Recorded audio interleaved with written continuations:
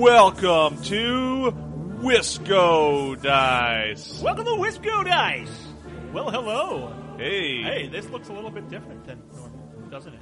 I think so. We are recording from the new and improved Dugansdale Studios. Dugansdale Studios, located in Madison, Wisconsin. Which is really just the new and official permanent home of our WiscoDice recording studio. You mean I don't have to sit downstairs in your gamer funk the whole time while we're recording? There's no gamer funk in the basement. Okay, you're right. There really isn't gamer funk. You mean I don't have to sit downstairs and listen to the dehumidifier going all the time that we're recording? We have migrated from the basement to an upstairs spare bedroom. Which might be the shortest migration in all of natural history. I don't know if it was the shortest. But, anyway. Anyways, to move on. Who do we have here? Well, I think I'm here. My name is Paul, or otherwise known as BJ Shard, or WiscoDice on Twitter. And I am the Conesy with the most. Conesy! What do we have on the agenda for today? Well, I think we're going to talk about comp. All right, I believe that is one of our things we're going to chat about. We are also going to have a little chit-chat about Invasion Kenosha, which when this releases will probably be right around when we're going to and attending that event. Yeah, exactly. So that'll be pretty cool. All right. So you'll hear about what we're doing as we're doing it. That'll be interesting. And we're going to go ahead and give a quick shout-out and thanks to our sponsors. Yeah. So first, let's go ahead and thank The Last Square, located on Odana Road in Madison, Wisconsin. They handle all of your miniature needs. Hey, did you see that The Last Square has now got an online store as well? Oh, yeah. I mean, they've had an online store for a while, but they've actually started making sure that you have all those items right there that you can see. I mean, they have a 20% discount on any Games Workshop item every day whenever you order through them. And they've also started the Last Square blog as well. And I post on there about Warhammer Fantasy. Yep, you can catch the WiscoDice folks from time to time with a blog post on the Last Square blog. Or in store at the Last Square playing Warhammer Fantasy. So it's a good place. Yeah. All right, and next up on the sponsors of the show. Sponsors of the show is Misty Mountain Games. I believe that's located on Cottage Grove Road in Madison, Wisconsin. Is that correct? It is. They are your great gaming store. They have card games, board games, miniatures, all that kind of stuff. With the most gaming space of any of the venues in Madison, and the only real game store on the east side for all you east siders. So Absolutely make sure you correct. stop by the Misty Mountain Games. Yes. And last but not least, we have the WWHFB. What is that, Ben? That is the Wisconsin Warhammer Fantasy Battles League. Well, they've been one of our sponsors for forever. You can check them out at wwhfb.com. Yep, they will be happy to help you point out finding a person to game against in the Wisconsin area, not just Madison, Milwaukee, Kenosha, Green Bay, Stevens Point, you name it, all over Wisconsin. You go to the WWHFB and you'll be able to find your hookup. And if you don't have a club or a league like the WWHFB in your neck of the woods, it's time you went ahead and got one going, and then you can post it to our forums at WiscoDice.com to let other people know about where it is. Exactly. All right. Cool. Okay, so what have we done in the last couple of weeks? Well, I have not gotten any games in outside of Blood in the Sun. I mean, that's not too surprising, but there you go. I've had a really busy week after Blood in the Sun, and this last week was way too hot to think about doing pretty much anything here in Wisconsin. Yeah, for those of you that didn't know, Wisconsin and most of the country has been under this massive heat wave. Yes. We've just had record-setting temps for the last week. Today's been the first day it's actually like under 90 really degrees. Comfortable outside. Yeah. And you might want to spend some time, but otherwise it's been miserable. It's been really, really warm. 104, 105. It's just been before ridiculous. heat index. Yeah, before heat index. That's just the straight temperature. I mean, I've been to Madrid in the desert in the summer, so I've been through hotter temperatures. It doesn't make this any more comfortable. It's still absolutely miserable to be walking around in this kind of heat. So, no games for me. I did get a decent amount of actual hobby in, though. So, I actually, for this Invasion Kenosha, there is the ability to use monsters out of Storm of Magic. And so I thought it'd be fun to convert up a Famir Balefiend for my Ogre's army. So I ended up getting a gift certificate from the last square. I won on their Facebook contest. So I used that to help me purchase a fine cast Firebelly.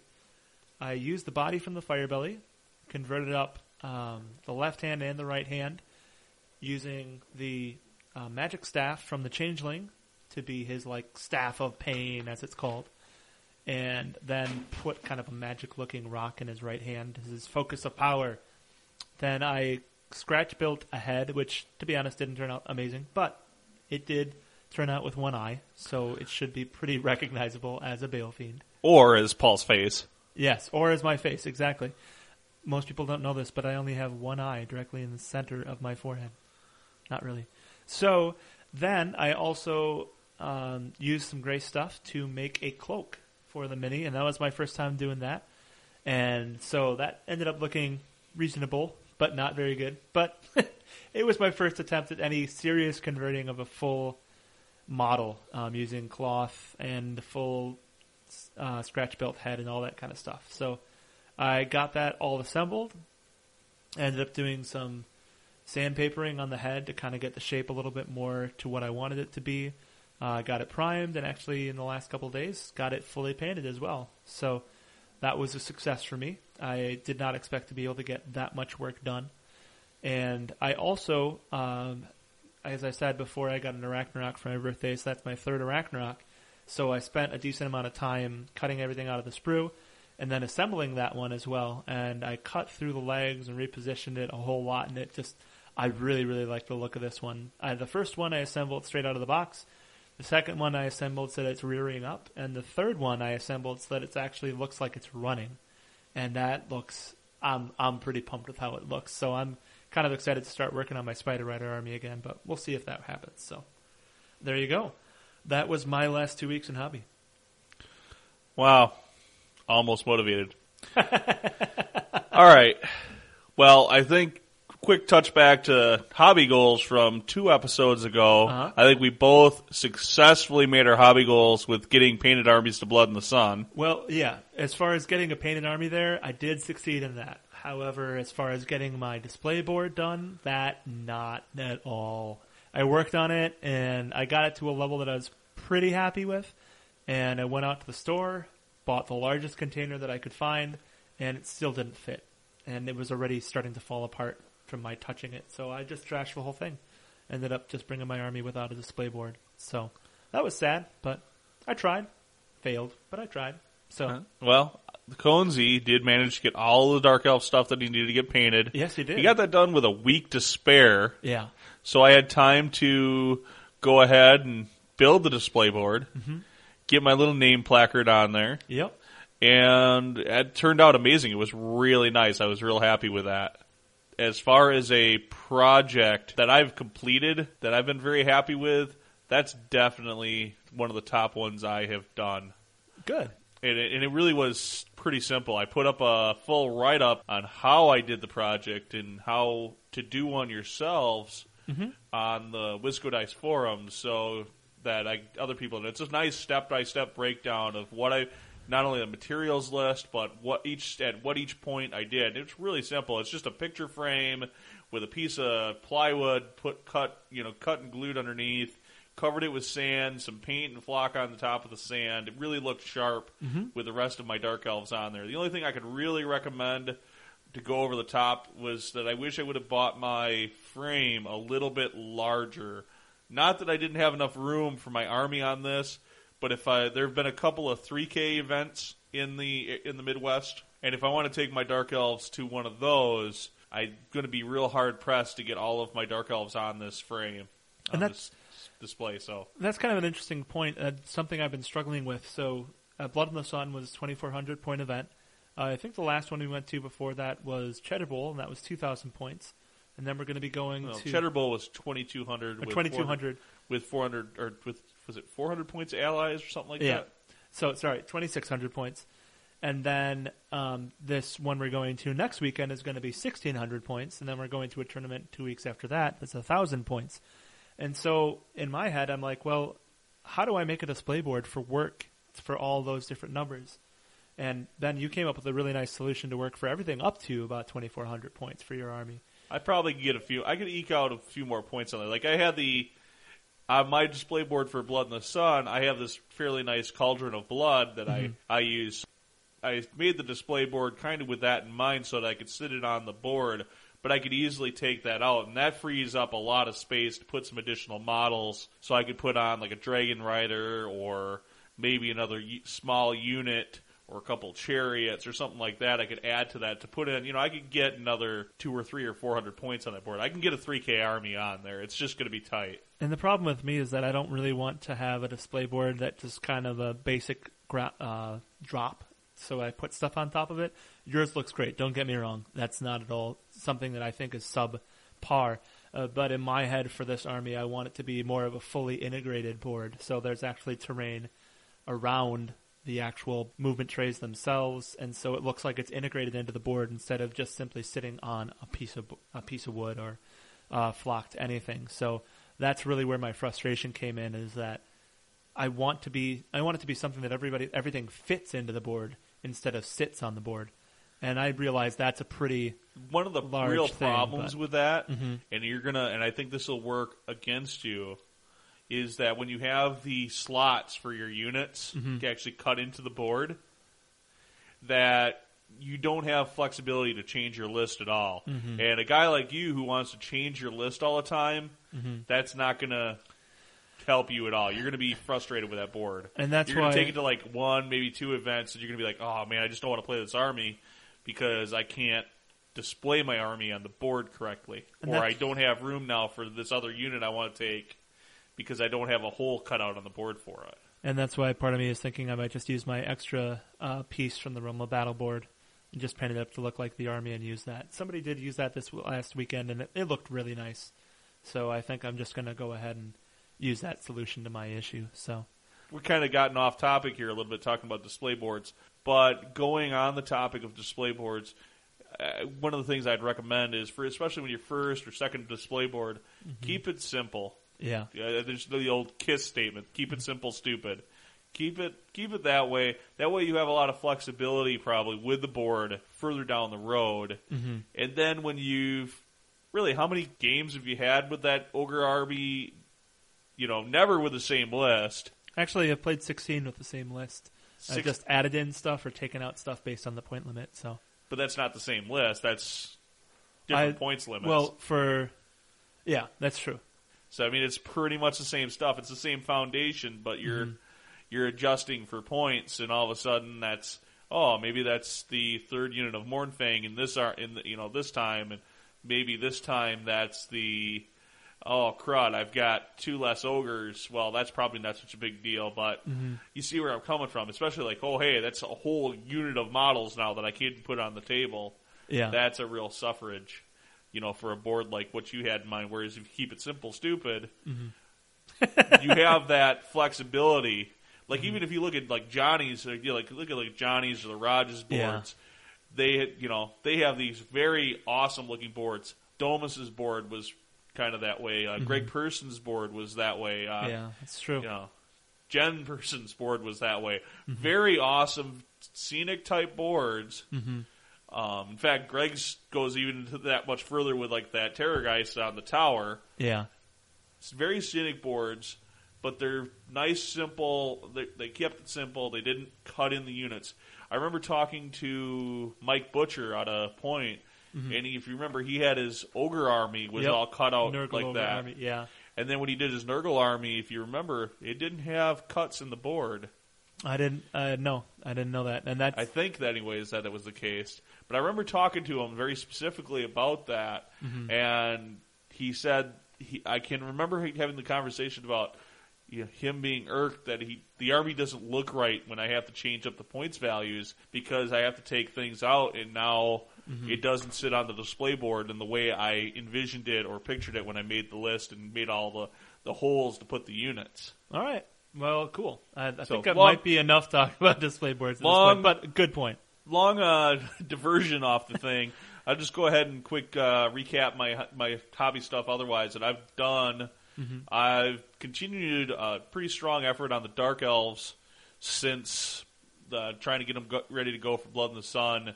One of the things I took away, I think, from my appearance score at Blood in the Sun, and one that I was aware of going in and was hoping they wouldn't quite catch, was that none of my core plastics really have any advanced skills. It's rarely just a single coat of paint on every area. There's a lot of diverse paint, but it's a lot of single coats of paint. There's some mix. I do a mixed metallic-y, sparkly purple for the armor, and maybe a little bit of wash and touch of highlighting on flesh tones. But really, it's very basic paint job 101 on that. I do paint in the symbols on the shields, but just freehand that. But it really isn't that spectacular. And I think they caught it, and I think that's where I lost points in my appearance scoring versus some of the, I think that I could have picked up 4 to 8 points there that I didn't pick up. Yeah. And so I'm going back, and I had been wanting to add more I wanted to get more crossbows assembled. I wanted to go, for the base core elves. I want to get new spearmen made. And I want to get them to, I've added a dark maroon red, like a blood red to my purple, which I think looks really good on my Blackguard and such, but I don't have any of my core plastics have that. So my goal is now to go back and do some new models to replace some of those old units. Yeah. With the new that little bit of a change in my overall color scheme on those models, and then work in more advanced techniques for shading, blending, highlighting to give those models more pop on the table. And also then, as I'm putting these together, I'm putting them together with more of an appearance in mind to try to get a little bit more conversion into some of the models. Like the standard for my new repeater crossbowman unit is a bit converted, and there's a little more. I think it's going to look much better than my old unit, so it'll take a little time. It's not like I'm putting in the same kind of time I've put in on the Beastman models, but it's definitely a huge step in the positive direction for appearance scoring. And I'm very happy with it. That was another one of the things that kept me from playing my Dark Elves. Is just kind of meh about a large chunk of it. All my core was kind of meh. And I knew it was kind of meh. Yeah. It looks good, and don't get me wrong, none of it doesn't look good. It's just that it's from where I'm at currently. I thought there's a huge gap between the Blackguard and my Witch Elves that I had done, and some of the new character models I had done, and a lot of the old models that were some of the first additions to when I started really bulking up the force. Yeah, and painting my Balefiend really, I was excited to kind of paint it up also just to have a test model that if it looked completely different from the rest of my army, it wouldn't be the end of the world. And I wanted to try out a couple of different paint schemes, and I was really happy with the bone color that I've got. I think I could probably even push a little bit farther. Again, I'm having problems with my skin tone. I look at it, and when I'm painting it, it looks really, really nice and really, really full. And then when I get done painting it, it's all settled down, and it just doesn't look like it has the detail and the effort. I put 15, 16 coats of paint on this thing, and it just doesn't look like it. So I'm going to have to figure out a way to get a color scheme that I'm really happy with to finish the paint on my ogres, because I think that's one of my goals is to get a nice highlighted and also kind of light color scheme on the skin of my ogres. And I might just have to suck it up and go paint the same level of detail on it and the same color scheme that I have on my Slaughtermaster, which I really like, but I initially thought was going to be way too light for the rest of my army because everything is in a darker color. Your army is very dark. Well, and that's why I tried to get the skin tone on the Balefiend to get up to a higher level. So instead of highlighting it up to the darker brown, which I can't think of it right now, but more of a chocolate brown, then I've highlighted it up from there into a bestial brown, and that's still just not popping the way I want it to. It looks really natural. It looks really like a skin tone, but you have to have direct light on it to really see it, and that's obviously not a good thing to have for an army in Dark Tournament Hall. In that case, well, not just that case, but in that case, the direct light is also providing a bit of highlighting because when you look at something in nature, now we're again off topic, but I think that's going to be kind of the theme of the show here so far. And it's been a while since we've gotten together and done a full show. So. Exactly. I mean, we're not drunk, well, so that's kind of new. But all right. So when you're painting like that, the thing that I find is that I paint my highlights up to like a really light gray or a white. Yeah. And when you look at something naturally, like if you go outside in an outdoor light and you look at like somebody's T-shirt, say I had a black T-shirt on, and you look at it, there's spots on it that look that under in the daylight will look very bright, almost to a white almost, because the way the light hits it. So painting your model that way, it looks a little unnatural when you're looking at it close sometimes, but when you look at it at the 3-foot distance, it doesn't look unnatural. Yeah. And if it looks unnatural at the 3-foot distance, you know what the real quick fix for that is? Just give it a wash.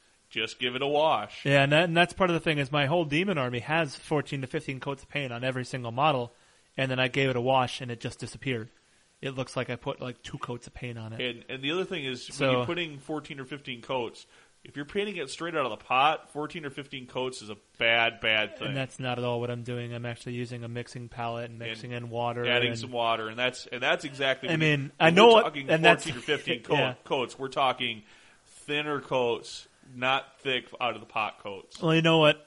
Talking about this reminds me that that's one of the things on our list to get to another painting cast. I think we're going to have to get to that pretty soon. I think we'll save a little bit more of this specific talk for that.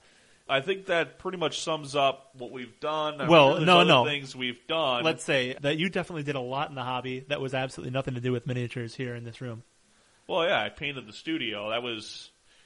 This room was originally painted for like little kids from the previous homeowner. So there was like little planes and whatever on the border up on the house or up on the walls, and the room was painted like in pastel blues and yellows and stuff. It looked nice, but since I don't have any children, it was really kind of a pointless room. And when the roommate moved out and we now have my house all to myself, it was spare bedroom. I'm going to paint it up and we're going to turn it into the new recording studio. So, yeah, we're just getting some furnishings in here, and when we get the new mixer, and we'll start buying a few new mics and things like that to hopefully adjust and fix a few of the sound quality issues that we've had, and get just a permanent setup that we will have all of our gear set up where we don't have to, every time we record, it'll just be so much nicer. We just sit down and record where we won't have to fine-tune or tweak or adjust things. Yeah, that'll be great. Multi-track recording. It'll be amazing. There's some huge things coming for the show. So, all right, cool. Well, I think this will be a good time to take a break, and we'll come back with you in just 1 minute.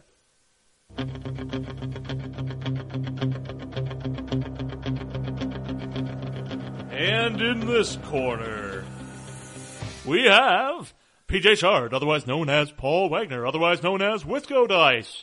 And in this corner, we have Ben Cohn, otherwise known as Dugan Brideaxe.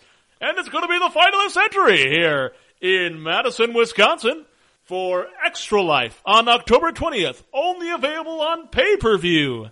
Pay-per-view? Yeah, you got to donate to Extra Life, otherwise there's no way that this fight of the century is going to happen. It's going to be me and Ben, and we're going to end up playing a game at 21 hours of being awake of Warhammer, and we're going to record it live. Well, we'll record it, and then we'll play it back for you unedited, but only if we get our donation goals met before October 20th. Yeah, that's right. We're going to be a part of Team Cranky for ExtraLife.com. So you can access us by finding us on ExtraLife.com. And remember, all those proceeds are going to go to charity. Be there!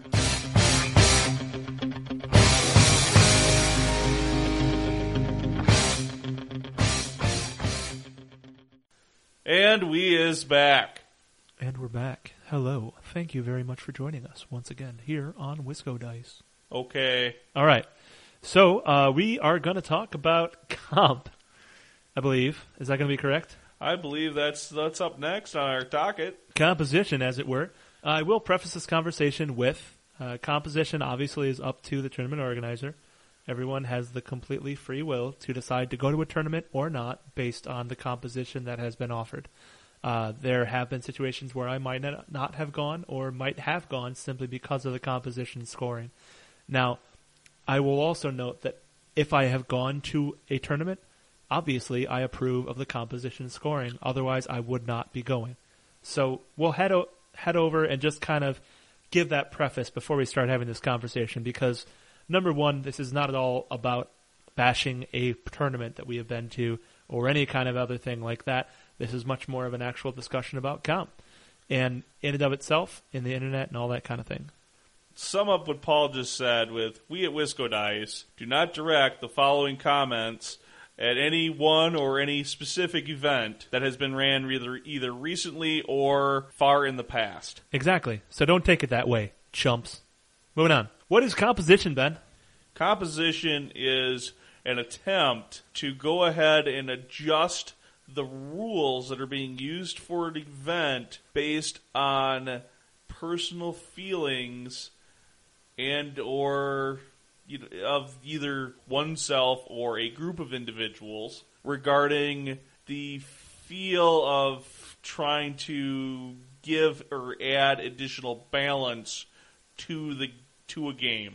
So why the heck would Warhammer Fantasy need to have that? There is a definitive feel that Warhammer Fantasy is not a balanced game, that there is a decisive difference between somebody that, say, plays ogres and somebody that plays Tomb Kings in game balance. So basically what you're saying is that instead of when two players rock up to the table with two different armies, it's 50% chance of winning on either side. It's going to be, there's maybe a 40% chance of winning for one opponent and a 60% chance of winning for another opponent. Does that kind of sum it up? I wouldn't quite put it in terms like that, but I would say that is that the basic idea? There's a definite feel of imbalance, and particularly with the example I used, that ogres are a very strong and very forgiving army, whereas Tomb Kings are very difficult to use and unforgiving army. I will also say that this was far more prevalent in 7th edition, at least here in the U.S., than it is in 8th edition. I think across the world, I think that would be a very safe statement. I think there was at the end of 7th edition, if you weren't playing one of the big three, if you weren't playing Dark Elves, Demons, or Vampire Counts, and you were showing up to a tournament, your chances of being at the top tables weren't very high. It was definitely very easy to win games. All right, well, there's the background of composition, if you've never heard of it before, never played under it. And like I said, it's something that was very prevalent previously, and it's kind of become a discussion with 8th edition because a lot of the imbalances haven't been taken away necessarily, but they, number one, have definitely been shifted from what they were before, and number two, they are much smaller in imbalance, a ratio between the good and the bad armies, than they were in 7th edition. Would that be a fair assessment, Ben? I certainly think that 8th Ed, as a rule set, brought the game far more into balance than any previous rule set for Warhammer has, just simply by allowing more of your miniatures to take more actions. Whereas in previous editions of Fantasy, so very few of the miniatures you put on the table truly did things. Had an effect while on so game. many of the miniatures that you put on the table were really just kind of there to make sure that you got pretty. rank bonuses and things like that, and that played serious advantage differences. So would this be a correct or an incorrect statement? 8th edition Warhammer is not completely balanced from army to army. I would say that's in my opinion, that's very accurate. All right. I would have to agree. I don't think that there's anybody who's going to say that Tomb Kings, for example, which is considered to be one of the lowest games in the Warhammer meta at the moment, is the equal of an ogre army. An average Tomb Kings army against an average ogre army, the ogres will probably win. Obviously, there's all kinds of other things that enter into this discussion that really muddy the waters, but are real factors.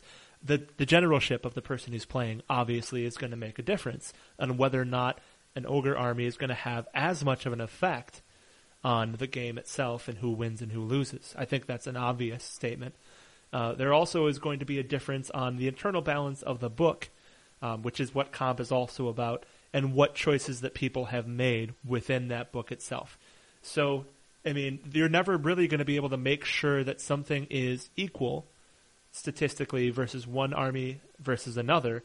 And there's also, of course, that rock, paper, scissors effect in Warhammer Fantasy where if you bring one army, if you bring ogres and somebody's got an army that really, really does well against leadership-based tests. So, for example, a Slaanesh Demonette Horde on Demons of Chaos / list, they're going to have a hard time dealing with that because ogres are very low on leadership, and that's one of their main weaknesses. So being able to manipulate the ogre army is going to make for a harder game. It's in and of itself. Is that a fair assessment? Is that a pretty good basis for what we're talking about here? Yeah, I think some of that is, yeah. So putting all that generalship, all that rock, paper, scissors aside, I think it's pretty obvious that there are books that are imbalanced. And there's so many different styles of composition out there, aren't there, Ben? There are a number of different styles of composition. There's like army-specific comp. There's definitely a like player-judged comp. There's judge-based comp where it's more. I did like last year at Mayhem. I did a judge-based comp where I just kind of looked at lists and tried to grade them on sort of a bell curve. And anytime you bring up a conversation about composition, I think you're automatically going to have to go to the ETC if you know what that is. ETC is a tournament called the European Team Championship, and what they do is they bring tournament players from literally all over the world. There's an American team. There's obviously tons of European teams, even sometimes several from each country. So it really is a huge tournament. And the ETC has a committee, and this committee sits down and they look at the balance in an army book. They look at the balance between army books, and they look at the balance over Warhammer as a whole, and they come up with a series of restrictions, their own style of composition. And so these restrictions can be as simple as, so for an Iron Blaster, we think that's a really powerful weapon, the Iron Blaster for the ogres.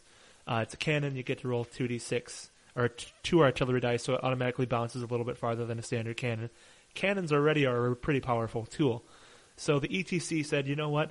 Iron Blasters, because they're a chariot and a cannon, we're going to say instead of you being able to take 2 of those, which under the rules for the game of Warhammer is allowed because it's a rare choice, we're going to say that's a 0 to 1 option.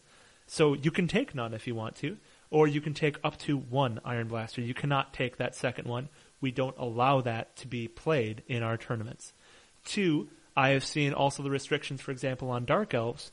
They say you can take 2 of these 3 items, like the Pendant of Caliph, the Sacrificial Dagger, and a Dreadlord on a Pegasus, something like that.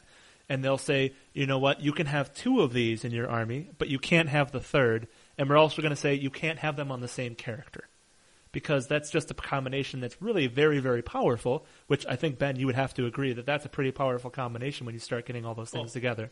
Pendant and Sack Dagger on the L4 is really strong, but even then you could live without the pendant on. Exactly. And so what they do is they look at the books and they say, well, you can live without having to have this in this army, and that's not going to make this army any less powerful realistically, or more realistically, it will bring this army book into line with what we feel is the power level of the other army books. And obviously, this is a huge discussion. I think, Ben, you would agree that this is a very large topic to come with, because you have to do the intra-army book balance, the inter-army book balance, and then the whole system as a whole. It's a really big thing to comprehend and to know all these rules and be able to seriously evaluate the value of certain things. Is that a fair statement? When you chew it over by army book, by unit selection, by magical item selection, that becomes a very large topic because of the number of army books that are out there and in production currently. Correct. At the moment it's 15.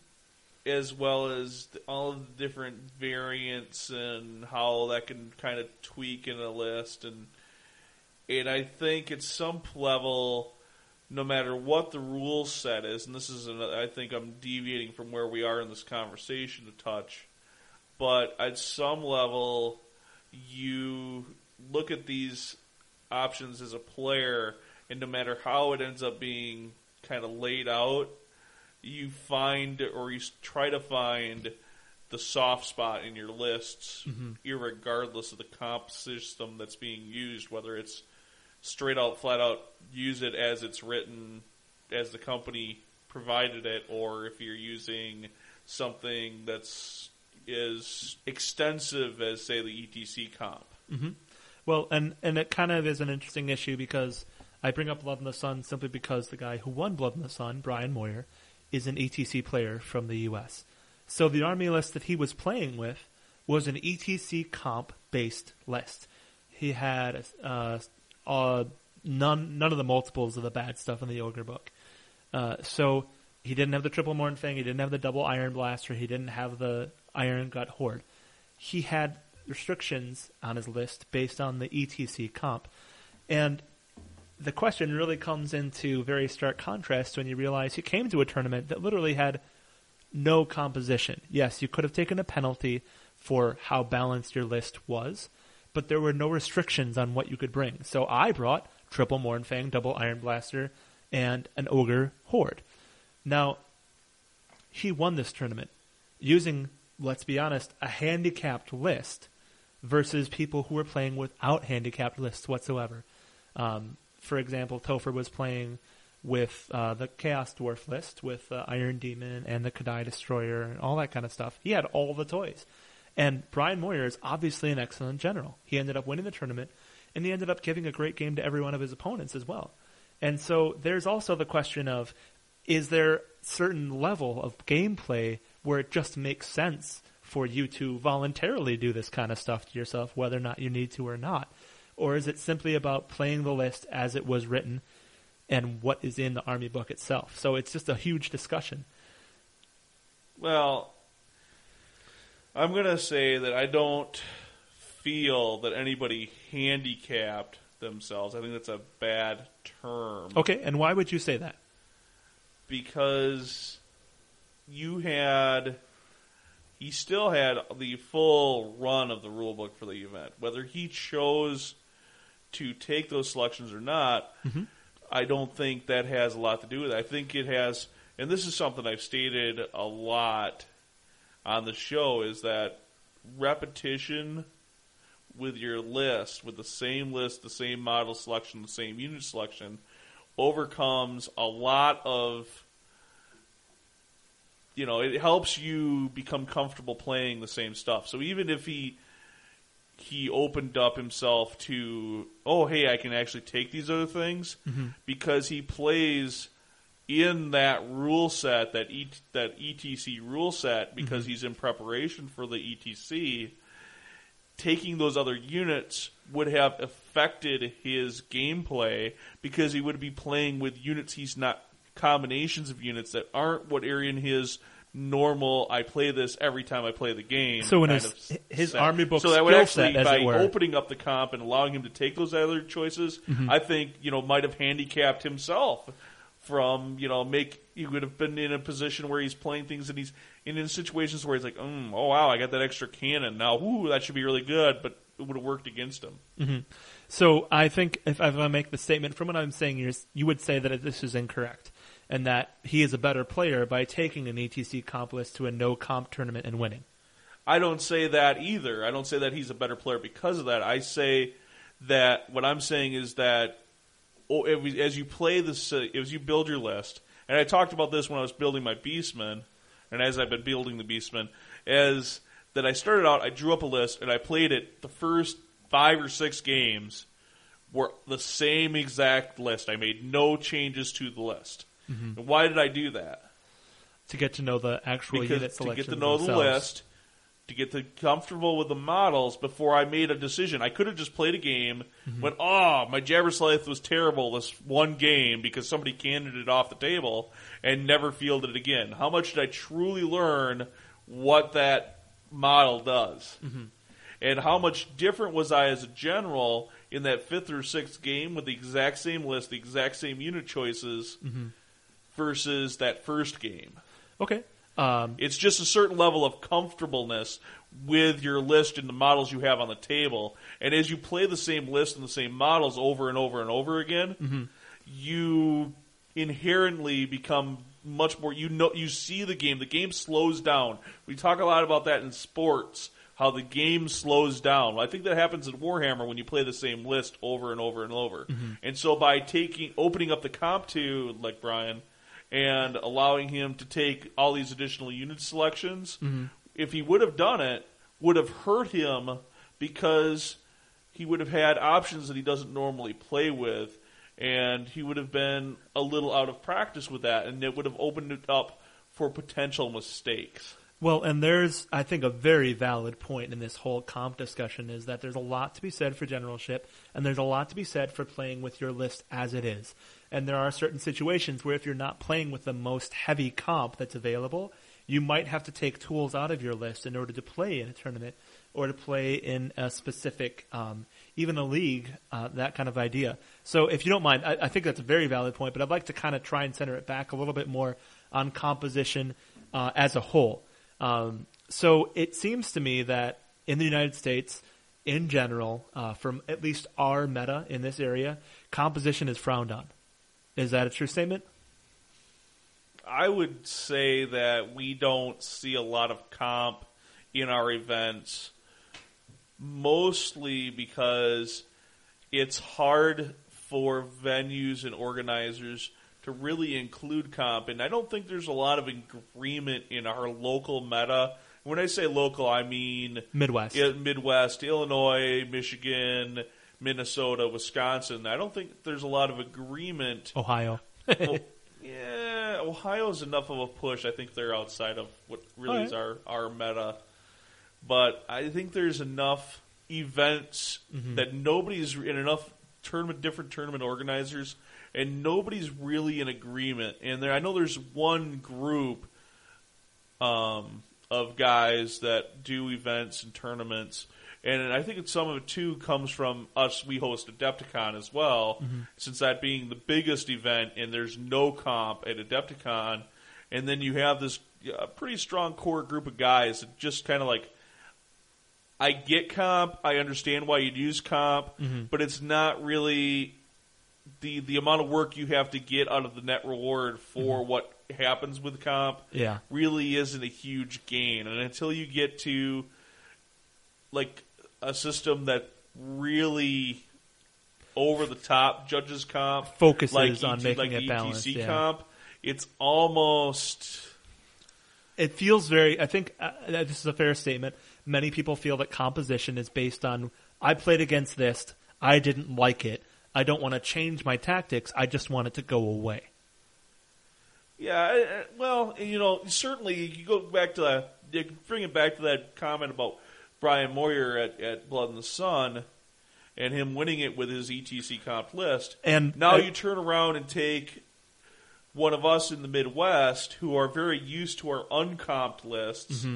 So maybe a double Hydra Dark Elf list with the L4 with Sack Dagger and Pendant and all this kind of stuff, those kind of things. And you turn around and then throw us into a grand tournament that uses in ETC Connecticut, comp, for example, or and Massachusetts out on the East Coast. All of a sudden, that is a complete, telling, oh, hey, I had all my toys and this is what I was used to playing, and now all of a sudden you took my toys away. That is huge because now all of a sudden you're taking that player out of their comfort level. Well, and I think there's also a certain aspect of, because Brian Moyer brought an ETC list, he brought a couple things that people just haven't played against in the Midwest. I haven't seen Stonehorns in general on the board. I've seen once or twice, but they're not included in every Ogre army. And so even if you've played against Ogres, you might not have played against a Stonehorn.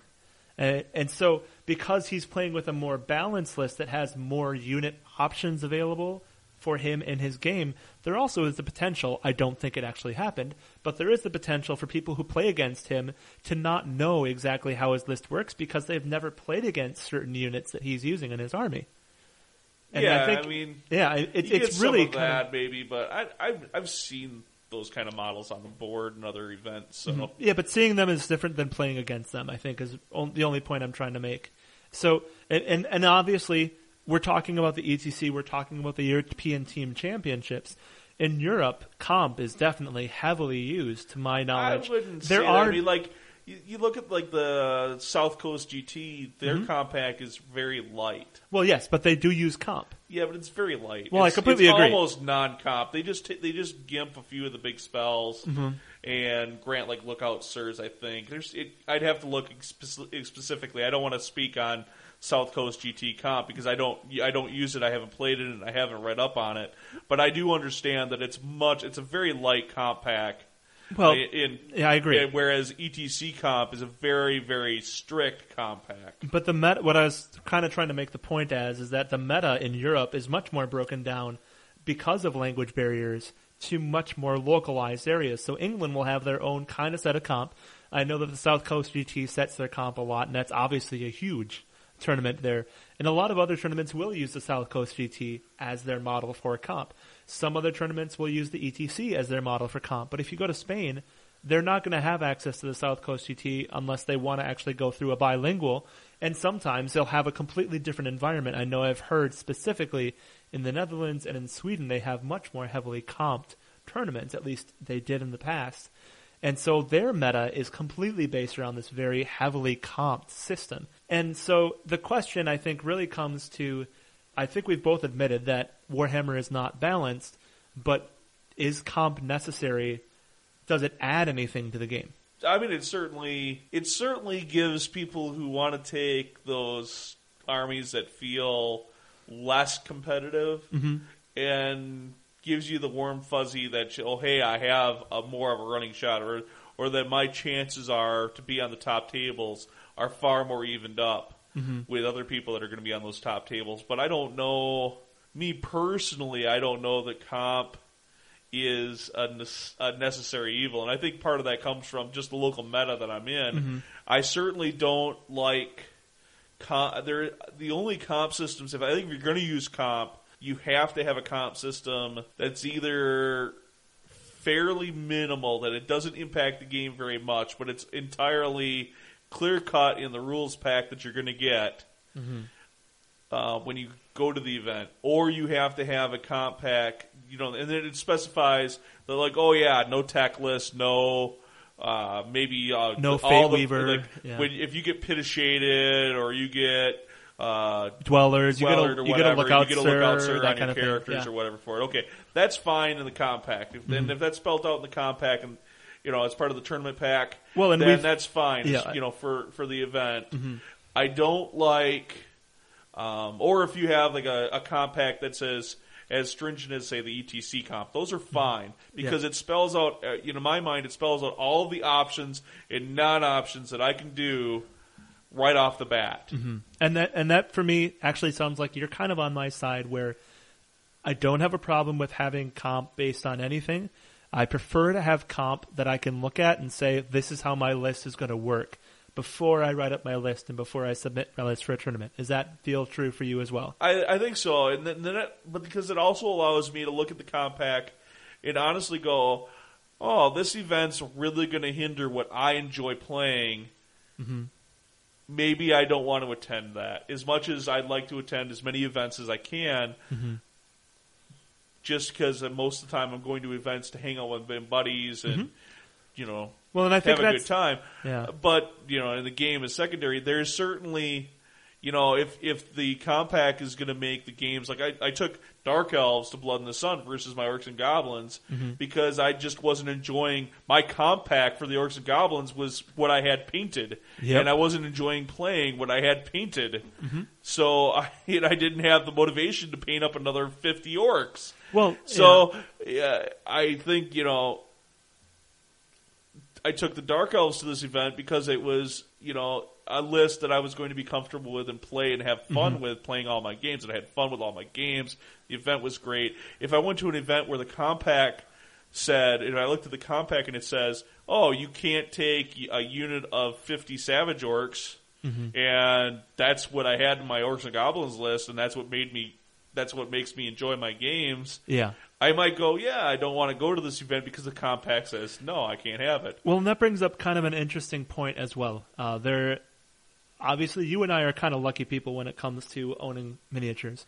We really have such a wide variety and selection of miniatures that we can pretty much field whatever we want to at any point.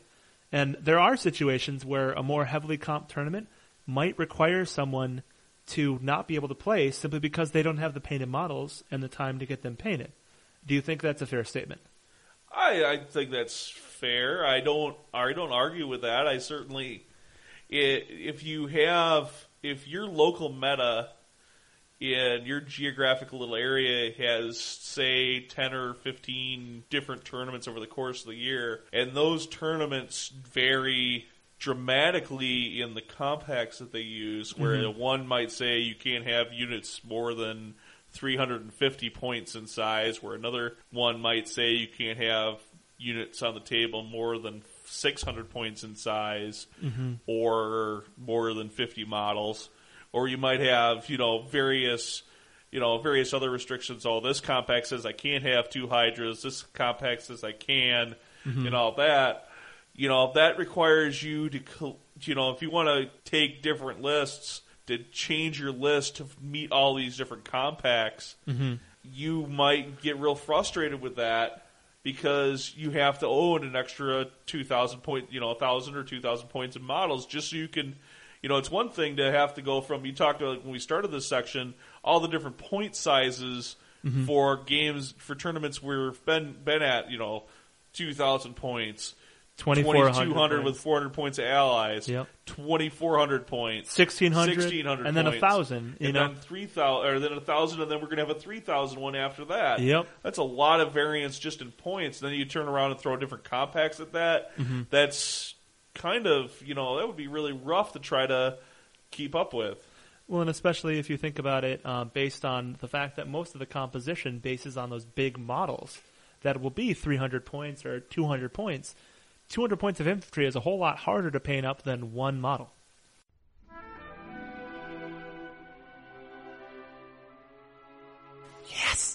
Yes, my precious.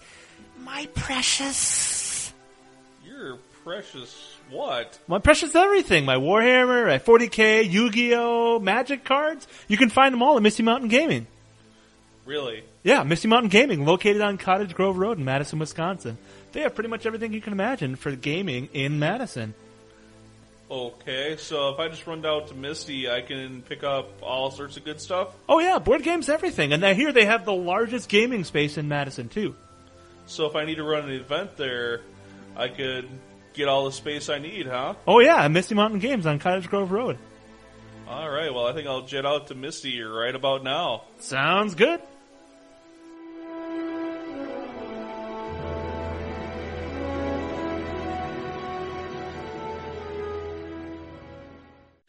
Hey, folks, we is back. Yeah, we are. This is actually, we are back because we had audio issues with the second portion of our Episode 15. Our main topic conversation, so we're recutting that today. Yep. There's also... And this will be...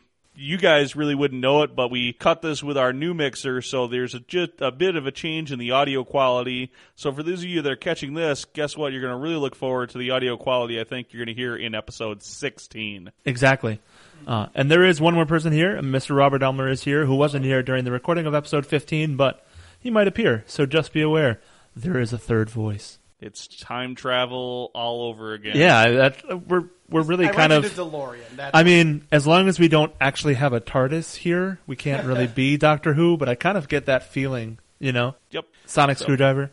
So where were we? Oh, I think we were talking about comp. Specifically, I think we were kind of talking a little bit now about comp restrictions and potentially impacting whether or not a player can play in a tournament. And I think this might be something that could be a more of a U.S. versus UK difference, just simply because we have few players in the U.S. So even having one player not be able to go because of the comp restrictions for a fully painted tournament don't allow them to field the unit that they typically field, that really can be a situation where time is of the essence. And because somebody doesn't have time to get another unit painted up, they might have to choose not to attend the tournament simply because they don't have the painted models. And Ben, I believe you disagreed with me on that point. I believe I did. I think vociferously. I don't know that I disagree with the comp being this compact says that I can't take what I normally have, and so that's now an excuse for me not to go to the tournament. Rather, it's more of a decision.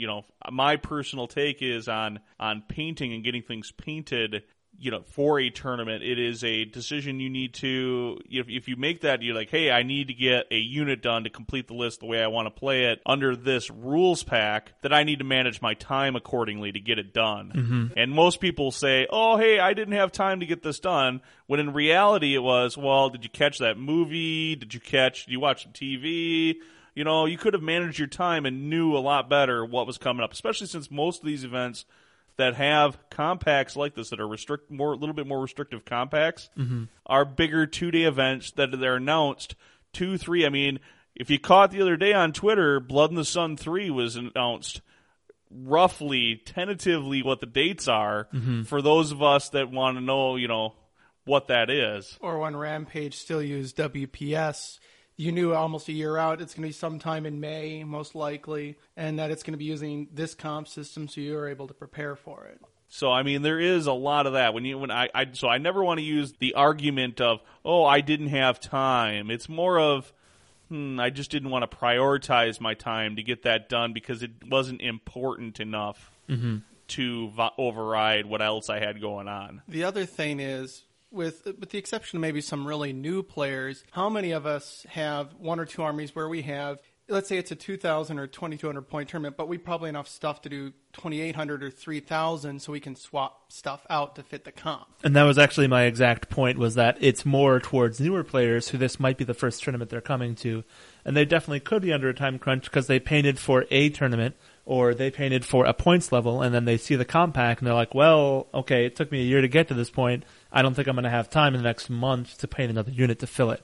I don't think you're making a decision, though, to go to an event like this with a month's notice. And if you are, you're going to be behind the time crunch. Yeah. Most events that are like this that have fairly extensive compacts, though, they're full are full up well before there's a month to go. Fair point. Full up and a waiting list. Yeah. I mean, you look at, and that's from, you look at events, whether and I know Paul loves to bring up the UK event, so let's go South Coast GT, sold out in hours. Yeah. A year in advance. You go to Blood in the Sun, that was sold out very quickly. 2 or 3 months ahead of time. I mean, they were swapping in waiting list people. Yeah, sure, on the day of, they were 5 people short of making their max, but that was, they were full up and had a waiting list for a month and a half. Wagpaka was the same way. I think longer. In fact, Dan signed up for Blood in the Sun, I think in March maybe, and he was on a waiting list. Yep. Well, part of their waiting list was then they decided to get once they made a certain point, they decided to open it up to additional people. North Star is going to be that way. The big events that may include compacts tend to fill up fairly quick. All right. Well, that's a valid point. That's definitely a difference, I think. But I don't think events that have extensive compacts that may I just can't field my unit or whatever. Those aren't one-day tournaments that you just show up and play for a day. Well, actually, I think it might be kind of our meta in the Midwest that the comp is definitely frowned upon in general, and we do have very limited comp right now. But I think if you were in New England, I don't think that would necessarily be an issue because they have such a large contingent of their tournaments with ETC comp restriction. The only main comp thing I see right now in the Midwest is if we have a 3,000 point tournament like Rampage or Screw Cities, we don't use the Grand Army rules. Or no special characters, stuff like that. Those are about the two main things. But one other thing is I would like to point out with some of these tournaments, Paul, let's assume you were a little bit newer. You didn't have all the armies you did. Like sometimes I've offered Dan, who's to say you couldn't go, hey, Bob, I need this unit of Plague Bearers to round out my list, or I need 3 bases of Nurglings to finish up my list. Yeah. In our clubs, granted, it might tank your paint score, depending on how they do it, but how many people are able to probably borrow something if they need it? Certainly that's another option for those players that are new players, and that actually isn't something we brought up when we had the poor audio was, hey, if it's a compact issue that you're a new guy coming up, you've been playing games with a group of people, there's a lot of clubs and whatever, you can always borrow from a clubmate or another player in your player group if you're needing to, or you can even, a lot of these events even have some kind of forum that you can go and discuss the event. You can just post on the forum, hey, somebody willing to bring me a blankety blank because I can't get it done because I can't, I'm just getting in now. Those are options. I mean, and that's off the topic of comp, but those are all options for those players. All right.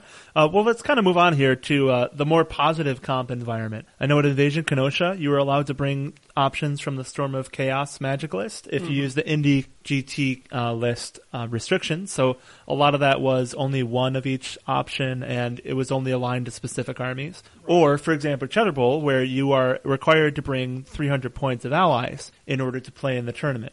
And that's kind of an interesting situation as well, because that's a situation where composition is actually giving you more options as opposed to giving you less options.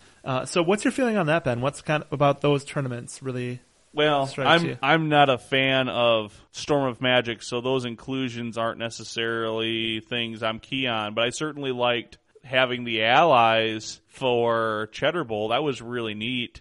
And I guess I'm not against the Storm of Magic stuff either being included. And it worked out well at Invasion Kenosha, but I'm just not a fan of that whole book. So yeah. If I had noticed, I might have grabbed my Greater Spine Chaos piece. Mm-hmm. But other than that... Yeah, but that's not in the... Or is that in the rules? I think that was one of the ones that was allowed for Warriors. That's right. I ended up including my Dark Emissary in my list.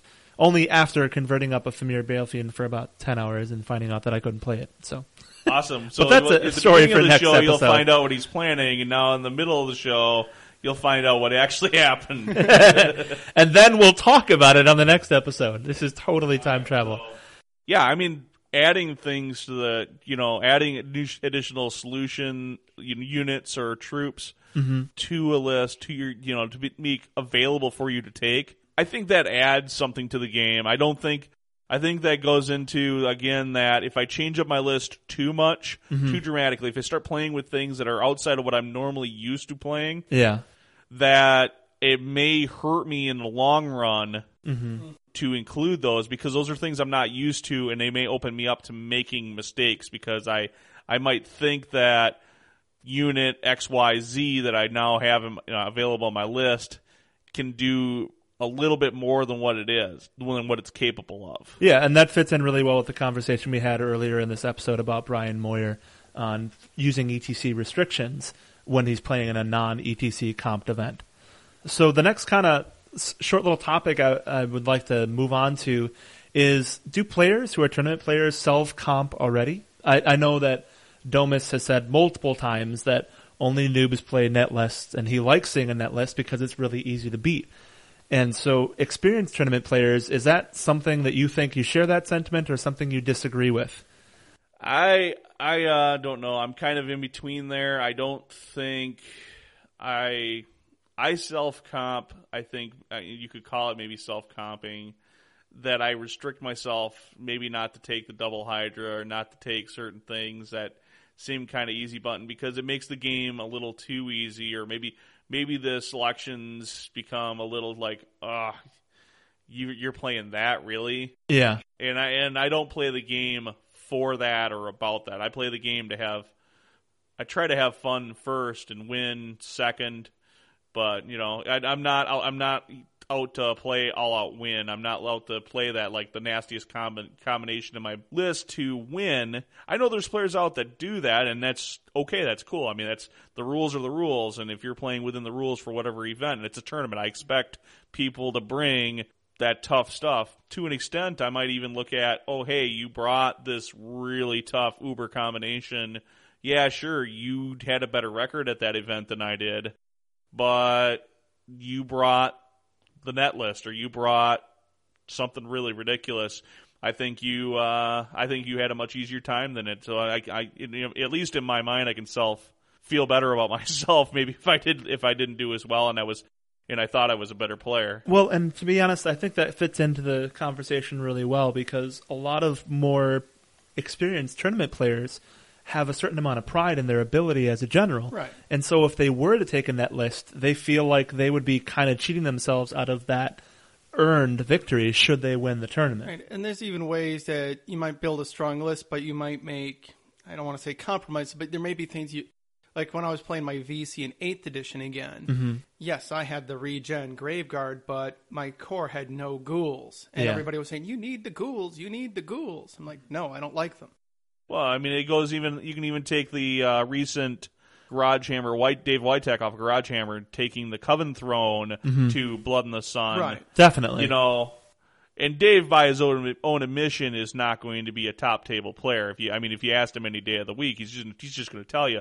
But he did this to take on, to prove a point that, hey, this might not be the optimized net list, but this can be really fun and can be played really well. And he did it. He demonstrated that very well at Blood in the Sun. I definitely At least agree. I thought so. He did well, I thought. Yeah. I mean, he didn't win anything big and he didn't lose anything big. He was a very middle. I mean, I think he said the whole event, he never lost more than like 1,000 victory points or something like that. Yeah, I think all his games were really tight. Between you'd have to listen to that episode of Garage Hammer when he recaps that. But yeah, I think he beat Dan pretty good. No, his Corn Demons. It was only, I think he said he went from a 7-13 or a 12-8 flip-flopped on either side. It really was not that big of a difference. But so that's kind of an interesting thing. And I think it leads as well into our final topic here, which is player-based comp. So when you have the experienced generals already kind of comping themselves by taking suboptimal choices or making up their own lists that will become the net list, that kind of has an interesting experience when you come up against player-based comp, because something that a player might look at it and say, this looks like an easy list, ends up playing against it and being like, wow, this list absolutely destroyed me. Is that something that you can be objective about after the game? I think it kind of goes back to what Ben and I were saying at Blood in the Sun. I think the best player comp system I've seen, and I think you agreed, was where you judge it before, then have a modifier afterwards. Mm-hmm. Where this is easier than I thought, same as I thought, or it's tougher than I thought. It does require an open list event to do that, where you're looking at the list, you're looking at the opponent's units, and then going, okay, I think this list is fair, I think this list is hard, I think this list is meant to win at all costs, or quite the opposite. I think this list is soft, fluffy, and in the spirit of, some kind of story arc or feel to it.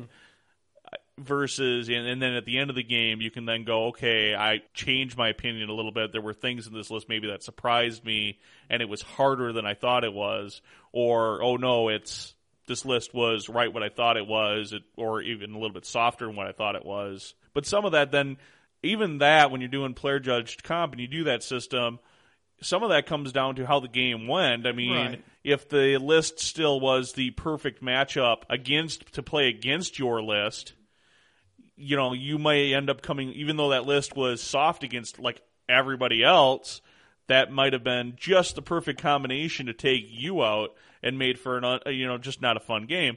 I know, like, Meal's, a classic example of this was Meal's old Empire list with the old Empire book. Now, Meal's the kind of general that doesn't make a whole lot of mistakes anyways, and I usually have a ton of fun playing against him because it's just a really tactical, intense kind of game. But his Empire list against my old Orcs and Goblins list was the perfect matchup against me.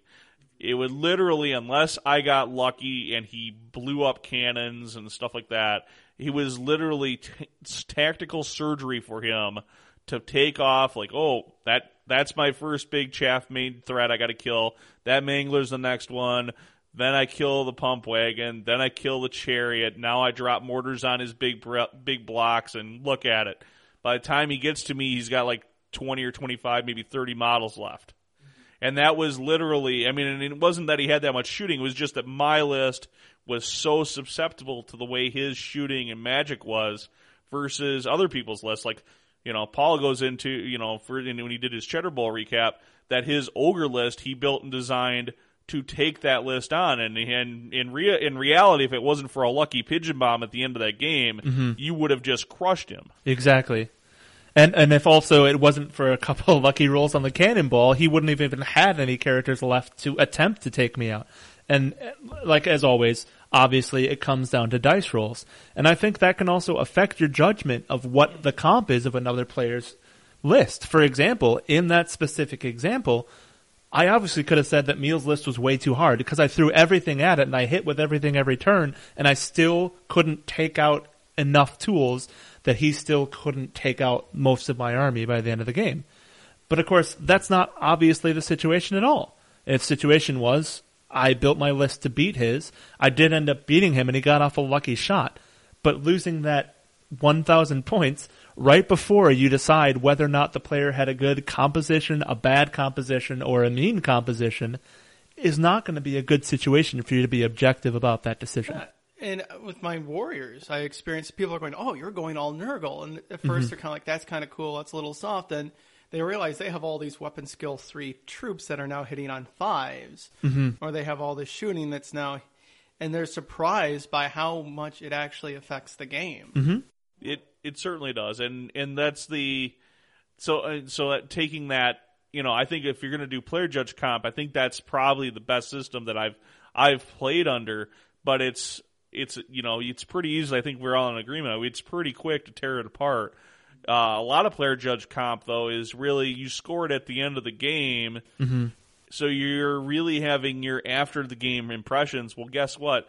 Guess what really can weigh in here? Oh, I had a bad game. Not only did I have a bad game player wise, but you were, my opponent was, didn't make me, feel good about it at all. I go back. I keep going back to that one game with the that I played at Wagpaka like 2 or 3 years ago. There were a lot of things I think my opponent might have been able to do to, the game didn't go well for me to begin with. His stuff wasn't painted well. Then the game, you could pretty much call it unpainted. Then you turn around and the game wasn't enjoyable at all, just from a gameplay perspective. I just got ground to a nut to dust, and I just didn't have any opportunity to do anything.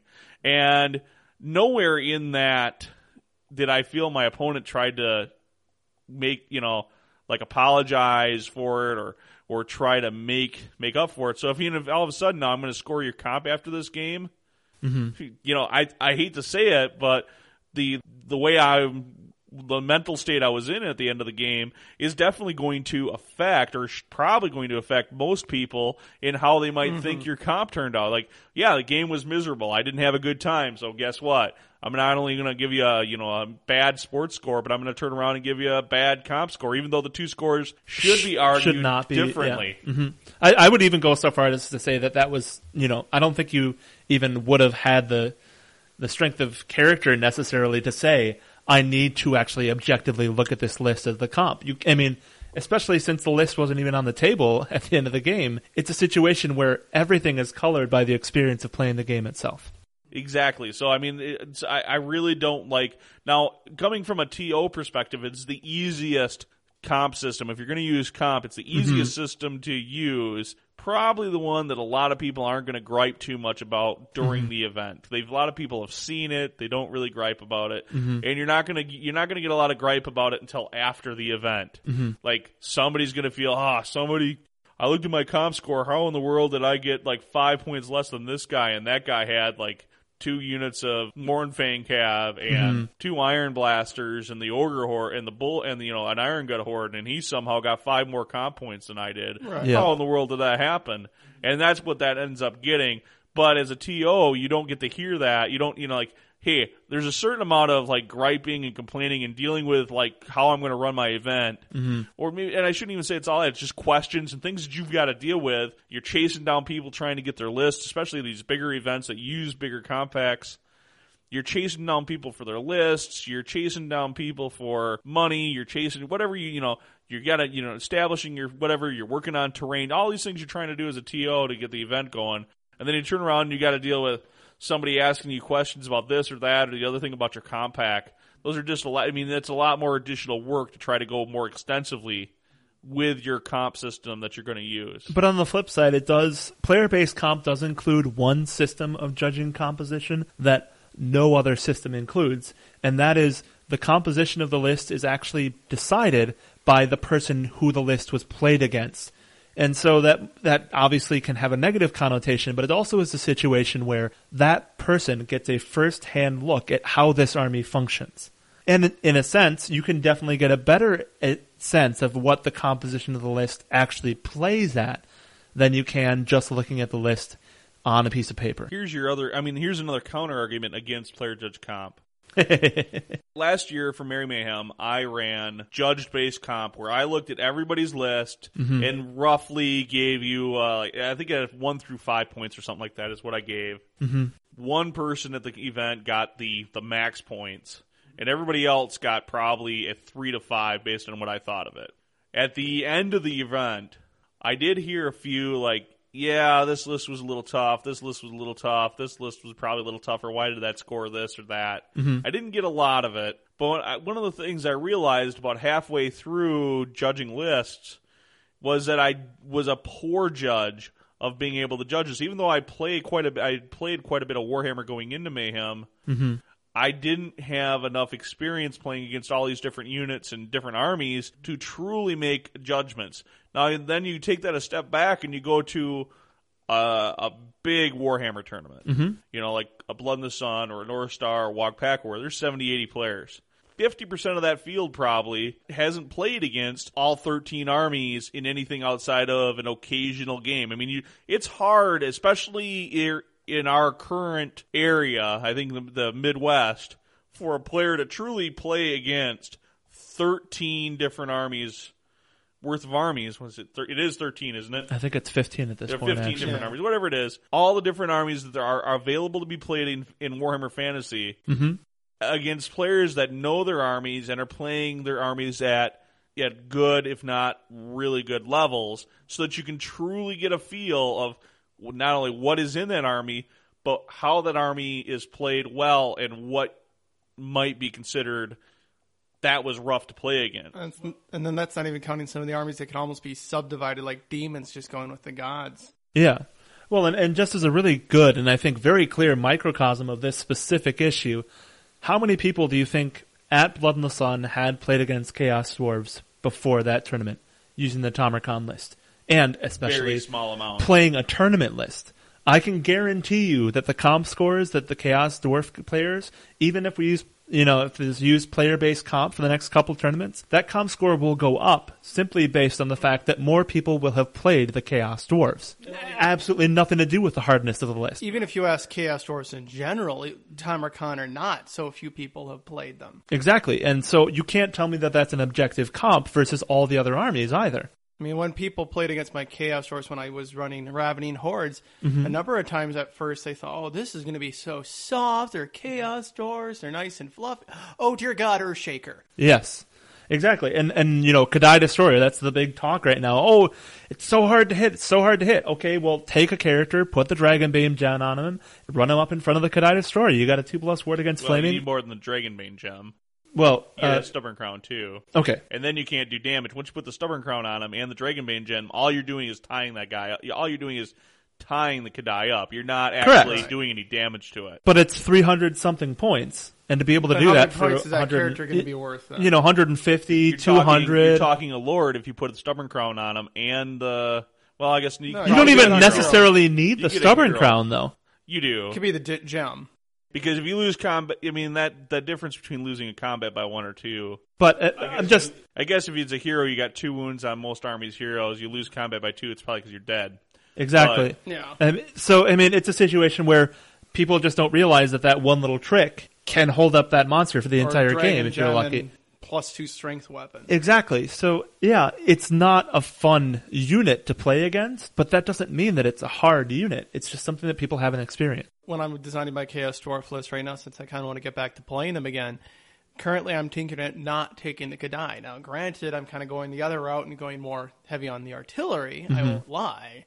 But people might see, oh, well, he's not taking the Kadai, and then realize, oh, dear God, that Hell Cannon and Dreadquake Mortar are extremely vicious too. Exactly. Yeah, I think that I didn't see a Chaos Dwarf list that was, even though they were taking the Kadai, I didn't see a Chaos Dwarf list that was light on artillery either. But Well, I'm thinking from the perspective of Wapaka, where you'd have to drop 400 points. I only saw Iron Demon. Topher's list had the Iron Demon And the Kadai I Destroyer. thought he had a couple War Machines in there too. He only had like one or two small units of dwarves. He had one unit of Chaos Dwarves, and then he had a unit of Goblins. Yeah, that was the actually. rest of it was. I don't have the list in stuff. front of me, so I I don't think guess we. I can't comment either. But, But- I thought. I mean, I guess I lot of consider the that stupid train strength- engine. A lot of War the Machine strength, too. a lot of the Strength 5 artillery is also rare, and since the Kadai is 300 some points, You can't really take it with at it. 2,000, you might not even be able to fit anything more than the Kadai, other than maybe some Hobgoblin Wolf Riders of all things, because they're in rare. Yeah. But at Blood in the Sun, you might be able to fit an artillery piece, but otherwise you're going to be having to take the Death Streaker rockets, which are basically Strength 3 stone throwers using large template that just have a better chance of hitting, basically. Well, and if you think about it, the Kadai Destroyer, I don't think in-game is any more of a powerful presence than 2 Hydras. And it's about the same amount of points. I'm gonna argue this one. Same. They both- all right. As a Chaos Dwarf player, I disagree. Hatred, and I they think- don't have to Non-magical roll to... attacks needing to re-roll against Toughness 6 is huge. I completely agree. But having to be able to fit it into 2 units instead of 1, being able to have a breath weapon on each of those, being able to have regen on each of those. Even those cannons are needing to re-roll against the Kadai, which may not be huge, but it's significant enough that you have double the chance of rolling that one. But it's twice the cost I don't know. as a single Hydra, don't- so... Hydras don't single-handedly tear up units like Chaos Warriors, where Kadais can. Right. Well, And if you have something with flaming attacks against that Hydra, suddenly his main save is gone. they still got a 4+ armor. So, but anyway, Yeah, I think we're let going it- really off topic here. Just to kind of, I guess, wrap up this discussion about composition itself. Do you have any ideas on perhaps a system that might fit well with what you're doing that's used for a closed list scenario?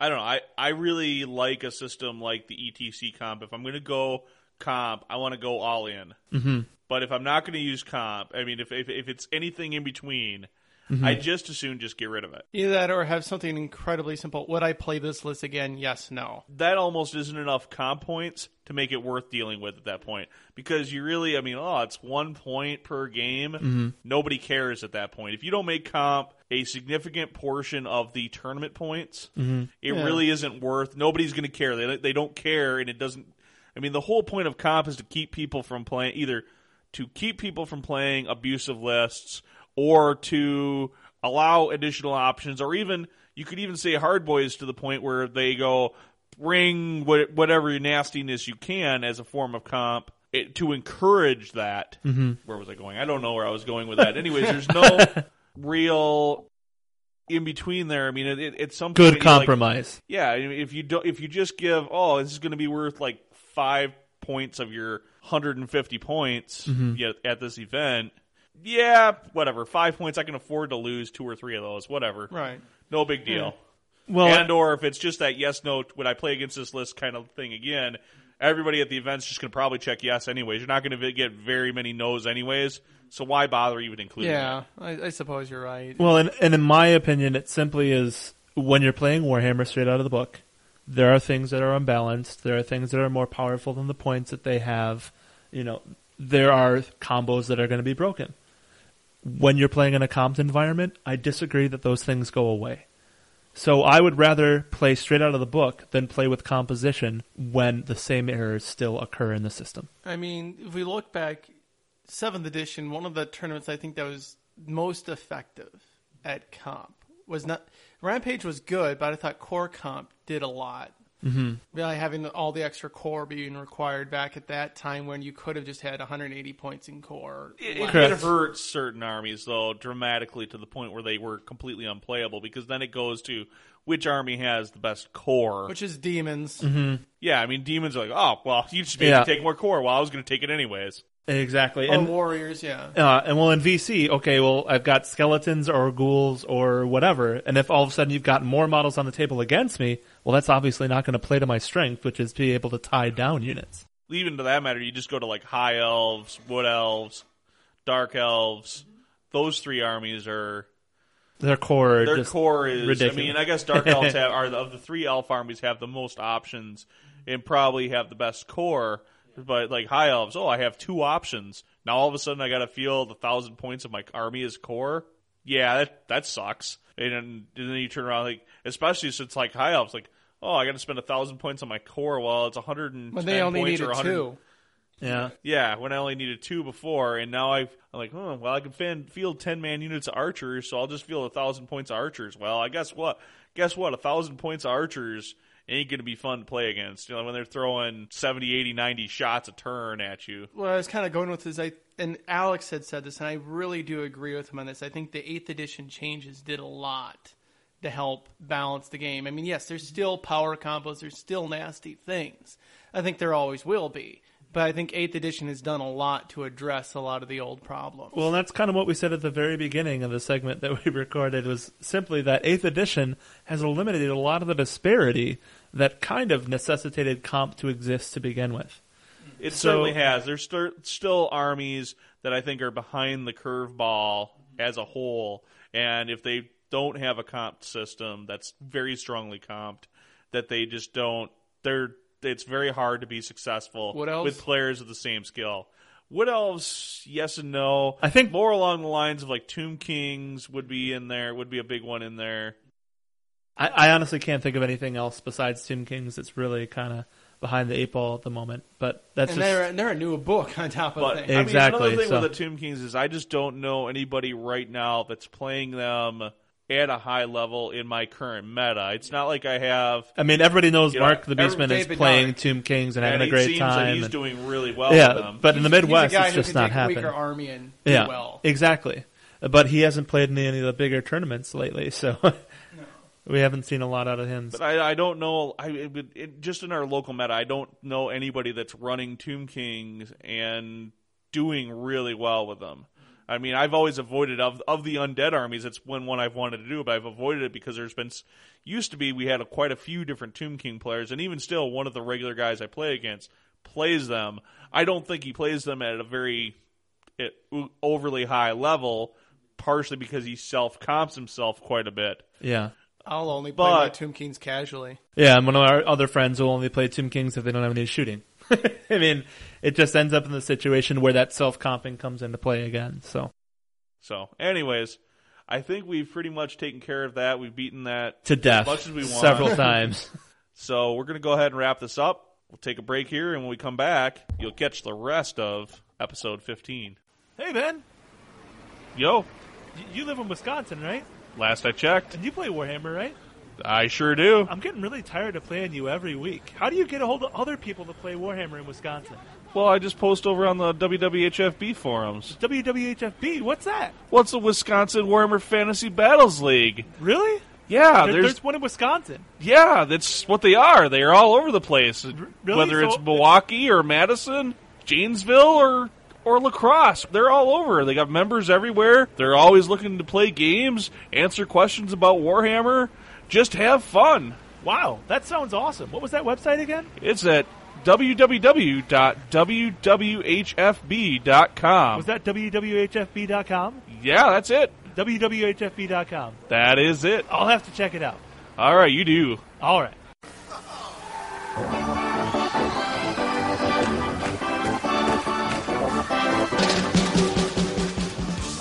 Hey, yo, folks. WiscoDice is bringing you a special series coming soon.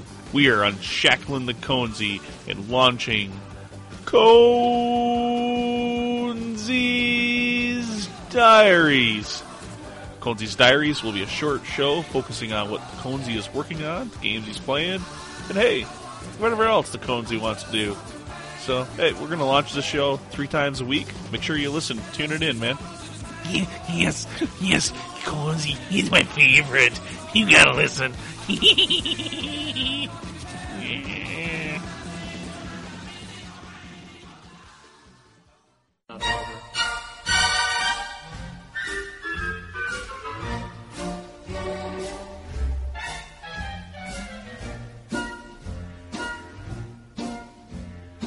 Love and marriage, love Gaming with Children this week, I kind of just wanted to talk a little bit about being okay, a little bit more about with where I am in life and that kind of thing. So really simply, it's just being okay with this is the best that I can do, and that's where I'm at. So from a family kind of perspective, it's knowing that this is what I'm capable with being around the child, and this is the things that I can do. There's just certain things that I can't do with my child because I'm not a woman, etc., blah, blah, blah. So how this really affected me this week is, I said earlier, I was working on my Famir Battlefield, and when I got done converting it, I was like, well, this is not the best thing ever. It's something that I worked at. It's something that I tried really hard at, and I tried a bunch of new techniques. And I got to the end of the conversion process, and I was like, wow, this really doesn't fit the image I had in my head at all. And it's probably not the most successful conversion I've done. It's unfortunately not the worst either. But I was really just like, you know what, but this is my best right now. I would rather put my best on the table than hire somebody to do something and then put that on the table. So I went up and then actually ended up painting it all the way to the end. And I actually really like the way that it looks now. I did a couple of things in painting to make it a little bit less blocky, less, what I thought was bad about it. And I'm really happy to have done it. I don't think it's the best thing ever still. I think it's going to look kind of interesting on the table. But it's something that I did, and it, at this point in time, is the best of my ability. And if I want to go back and fix stuff, sure, I'll go back and fix stuff at a later date when I have those skills. But for me, being able to have that experience with my family and learning to go to the point where I can go and then go no further. So, for example, I can't breastfeed my child, so I can't comfort my child when they're crying. That kind of an aspect. This is exactly where I am right now, and this is where I've gone. So that's my gaming with children. Okay, I think we're done with that level of uncomfortableness. Let's move on to something. Oh, come on. Breast milk was a central topic on Ohio Hammer. Did you not listen to Ohio Hammer and hear this whole conversation? A Badger is always better than the Buckeye, so I'm not sure why we're even bringing that up. But all right. We're going to talk about Invasion Kenosha, I think. Yes. That's our next event that we are pumped up and psyched to be at. Yeah, in 1 week. You'll probably hear this 1 week from when we're recording right now. Well, probably about right around release time for this cast. Yeah. So what is Invasion Kenosha then? Well, it's a Warhammer tournament that's been held by John. Has been running this is the 5th or 6th one or something like that. I honestly don't know. A bunch of years. Many years, and it's just it's a nice little single-day event. Mm-hmm. It's fairly casual. He gets a really good turnout, huge sponsorship. It's amazing the amount of different vendors he gets to chip in and have as sponsors for this event. Painting required. Yeah, it's painting required. 1,600 points, which is a little...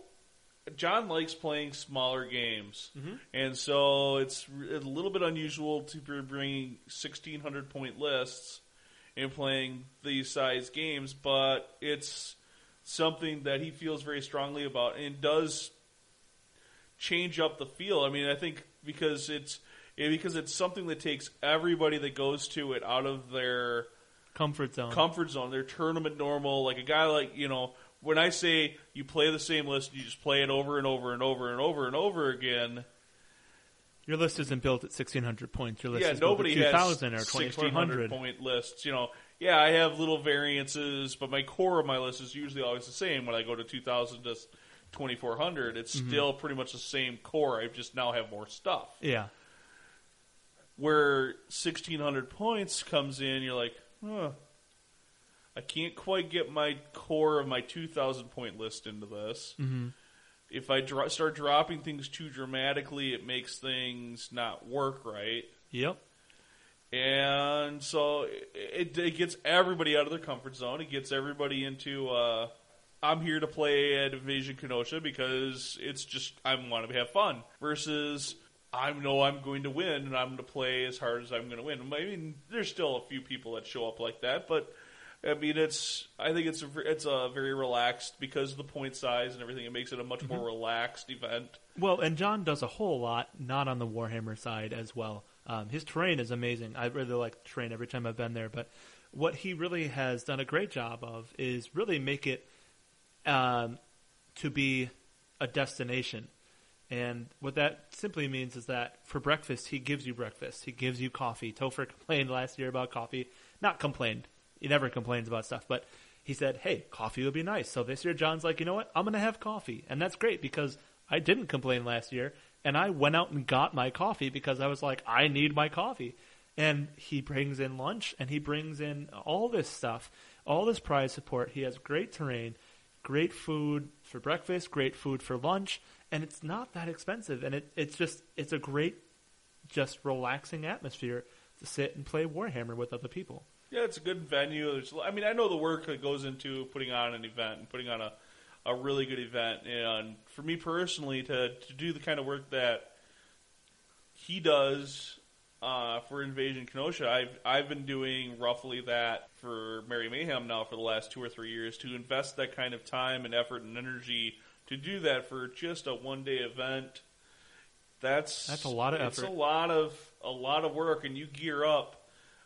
Me personally, I gear up 3-4 months. I'm gearing up right now. I'm starting to get that roll going for Merry Mayhem. It's roughly 5 months, 6 months away, but I start gearing and getting into that mode. I'll be buying stuff. I'm hitting vendors now for potential sponsorship. Mm-hmm. And so knowing what he's still committed to doing that one-day thing, and that's really good because at this point I think the area is getting a little bit more saturated with 2-day events, so keeping it to a one-day event is really important. Mm-hmm. But and the inclusion of multiple game systems now and such is really makes his effort really unique. So with that being said, let's kind of move into what are we thinking about taking list-wise. So this is one of the things. We're not locked into a list yet. We turn in lists the day of. Yep, we walk up, hand in the list, and there we go. So what are you thinking for list-wise, what you're going to take? Well, as I already said, I converted up a Famir Balefiend, so that's going to be actually one of the central figures of my list. It's from Stormer Magic, 175 points plus 35 points to make it a level 3, and it has access to Shadow Magic. And that's something that Ogres don't normally have, so I'm excited to kind of run that. And since I actually have a level 3 in my rare choice, that frees up my Lord choice to be able to take a Tyrant, which I always want to take, but I always have to take a Slaughtermaster instead to make the list more effective. So I'm going to be running a Tyrant, a BSB. I might try and squeeze in a Firebelly, we'll see. Then I'm going to have my core Ogre Horde and a unit of 3 Morn Fangs and an Iron Blaster, and that's going to be the list. So that's pretty much where it's going to be, and I'm pretty happy with it at the moment. Ben, how about you? All right, I'm going to stick with the Dark Elves. I think it's important for me to stick with the same army here because as of late, tournament games have been pretty much the only games of Warhammer I'm getting to play. Mm-hmm. And so I'm going to stick with the same army to try to reinforce that comfort level with my units. I don't want to change it up too dramatically. I'm going to bring a list, I think, that's going to feature, though, a drastic change for me list-wise over my tournament list that I took to Blood in the Sun. And that's going to be, I'm going to really drive the monster theme in this list. So I'm going to continue to take my Dreadlord on Dark Pegasus because I really like the model and the conversion that came out of it. I'm going to take Master on a Mana Core, and I'm going to try to somehow fit in there a BSB. Beyond that, I've been thinking I'm going to go ahead and then I'm going to include a couple of units of Dark Riders for your core. Like for my core, but I'm going to probably have, because I don't have enough Dark Riders to make the 400-point minimum, I'm going to have to take a unit, probably a Crossbowman, to make up the points. And then I'm going to have a unit of Cold One Night Cabinet. And honestly, I think I got a one Cold One Night Chariot. Then I'm going to take probably Dual Hydra. But there'll be no magic, no Blackguard, none of the other units to get me the good stuff in the list. So I think my concession is, I'm taking 2 Hydras, but I'm going to not take any of the other things that really yerk you about Dark Elves. Well, you could actually take a Hydra out of the Storm of Magic, and you can upgrade them to have different things as well. So that actually might add a little bit of flexibility. Yeah, and they don't have the do hatred that. from the Dark Elf book, so it makes them a little bit nicer as well. I don't get hatred? You don't get hatred. That's terrible. Yeah, but you were conceding things in your list, so there'd be another and doesn't opportunity. The Storm of Magic one cost me more points? Yes, it does. That's terrible. Yeah, it's fairly costed. No, it's terrible. All right. Why would I purposely handicap myself like that? It's just awful. For the fluff of the game. And there's no handlers with it. It's terrible. It's a terrible Hydra. It's not terrible. It's a good Hydra. It's just not an amazing Hydra like the one in the Dark Elf it's not book. that good. If it's base Hydra with no handlers, it's leader 6. That's terrible. All right. Yeah, if I can't kill and thunderstomp my way to victory with it, I have to take one break check. That thing's done. I lose combat by 1. Oh no! I've just lost 200 plus points. Forget that. It's terrible. I'm just giving you ideas. Throwing That's out softballs. That's really. If it had handlers that were like leader 8 with it at 200 points, that would be a good selection. But when it's leadership 6, that's hey, something died near it. Okay, it's running.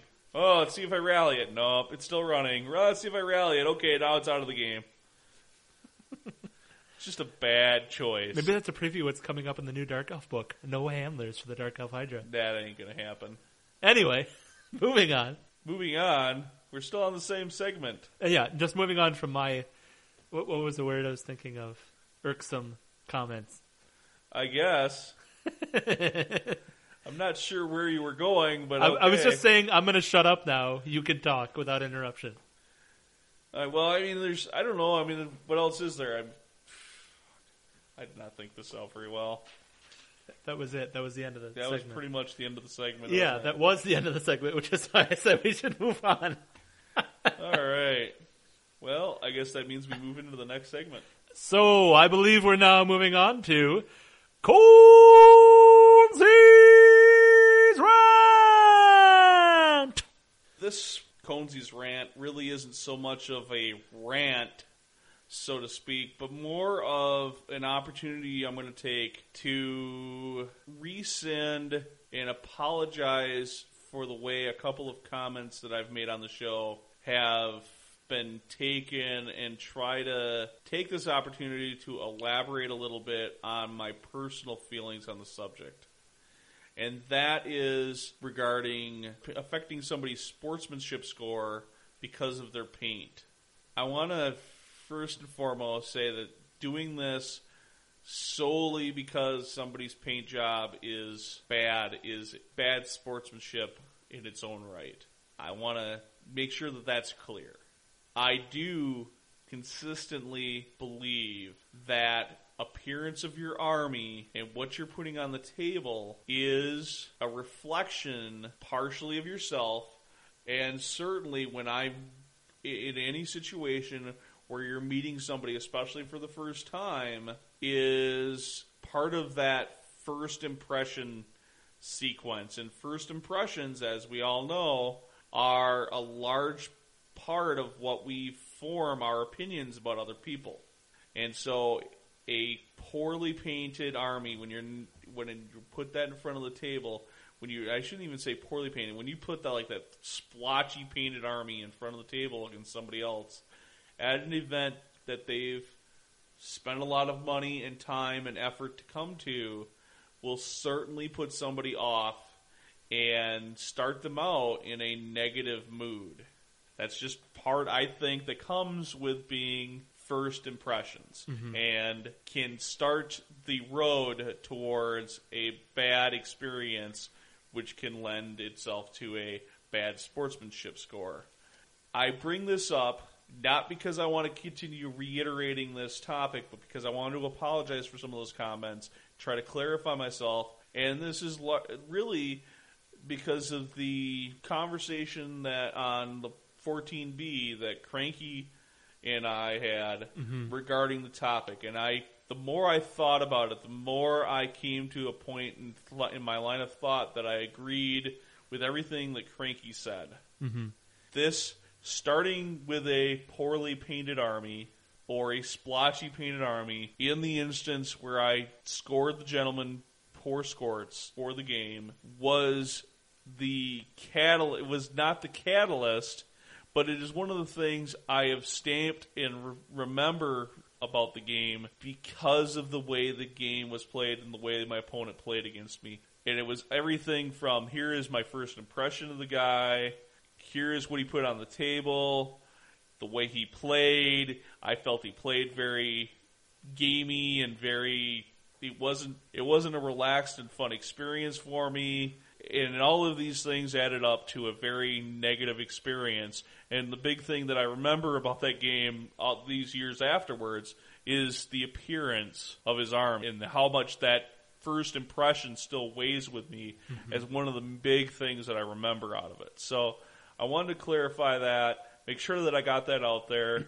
I still have a lot of the feelings that we've talked about and about in previous and basically had its own cast because I made those statements. I wanted to go ahead and just get that out in the air and make sure that I was clear. So this is that Conesy rant, and I guess this has kind of been a rant because I've been yapping forever, but that's the way it is.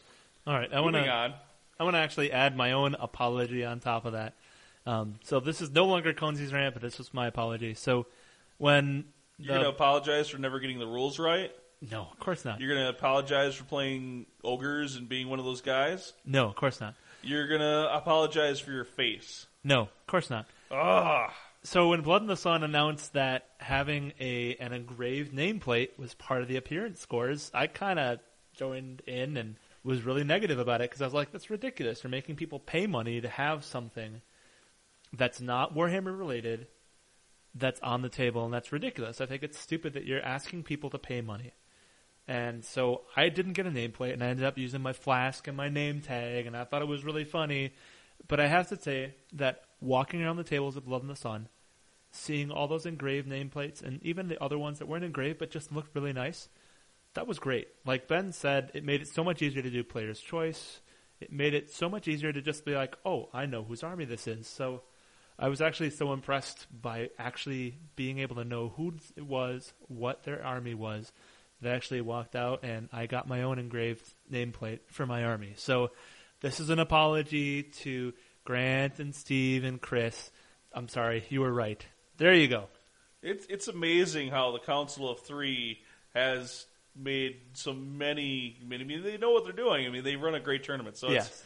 Even then you kind of doubt them, they're trying to steer things in a direction that makes overall for a much more conducive and enjoyable gaming experience for everybody else. Well, and I also have to say that getting my engraved nameplate with my army on it was just like, wow, this is going to look so amazing in front of my army when I play it on Saturday.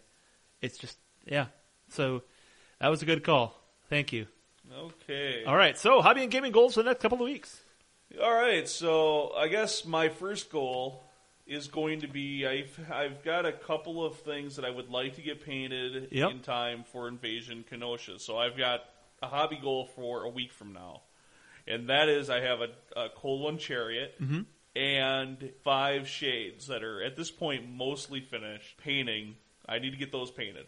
Yeah, and that's strictly so I can put the list that I want to put on the table for Invasion Kenosha.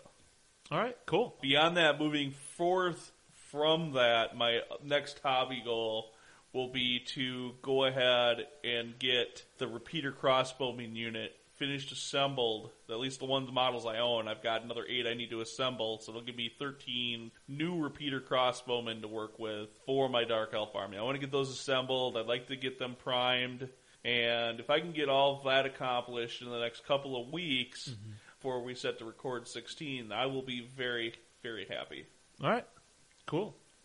My hobby and gaming goals, I've already finished my army for Invasion Kenosha. I'm not going to have a display board or anything like that, and I know I'm not going to have any time to do anything through the rest of the week. So my army's already done. So my hobby and gaming goals are going to be focused on the week after that. I'd like to, I think, try and get some work done on my Spider Rider army. Like I said, finished my Arachnarok, and I'm actually really excited to start working on it again.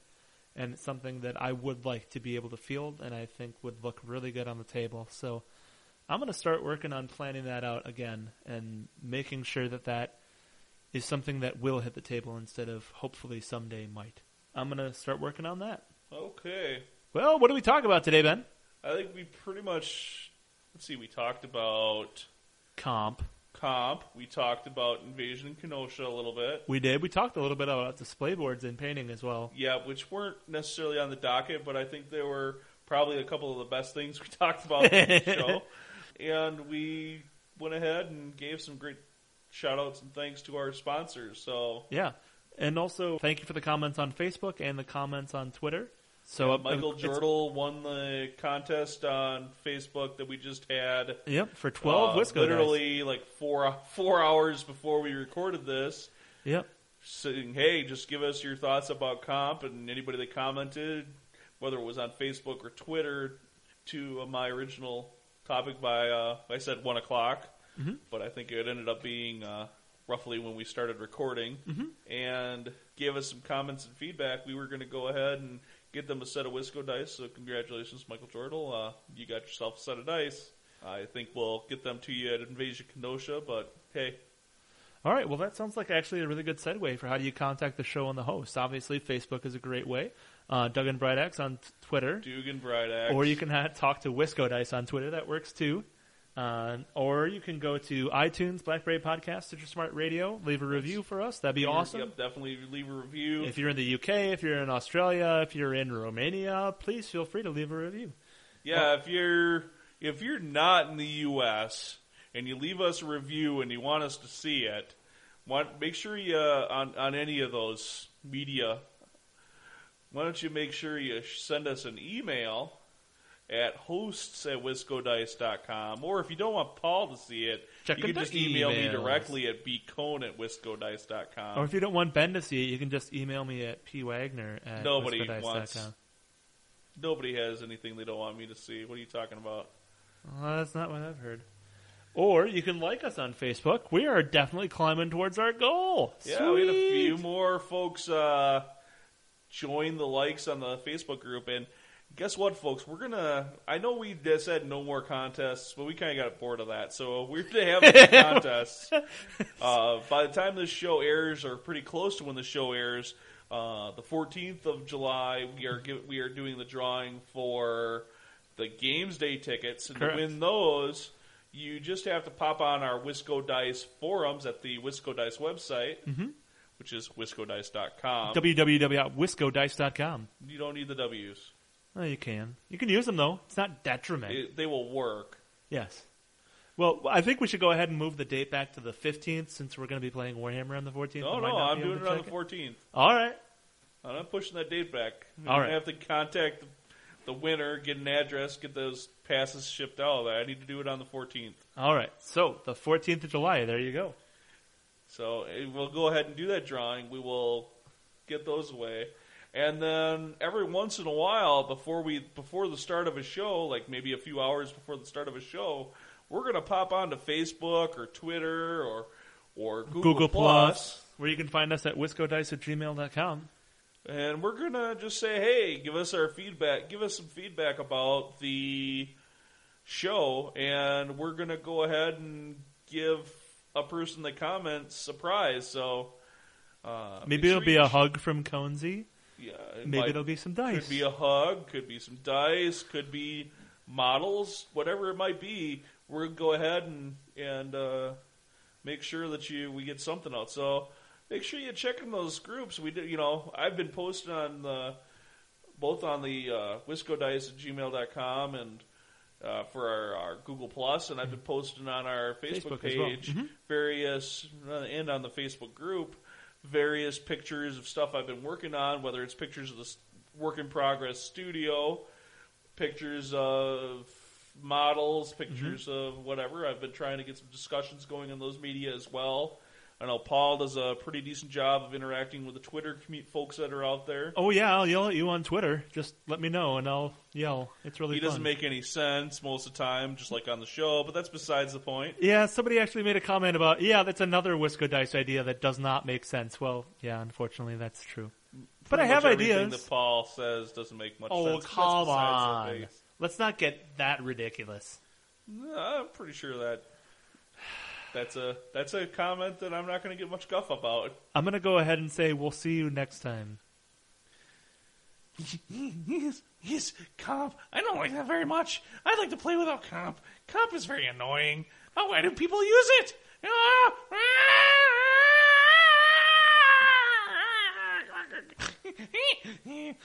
Bad comp. Bad. Evidently, our fan is a monkey. A monkey? You got that out of that? Yes, I got a monkey out of that. So says the guy whose kid was bred from the mailman. Yeah, well, Or no, he's going to have a lot of calcium. Sorry, I can't even get that right. All right, thanks for listening. Peace out.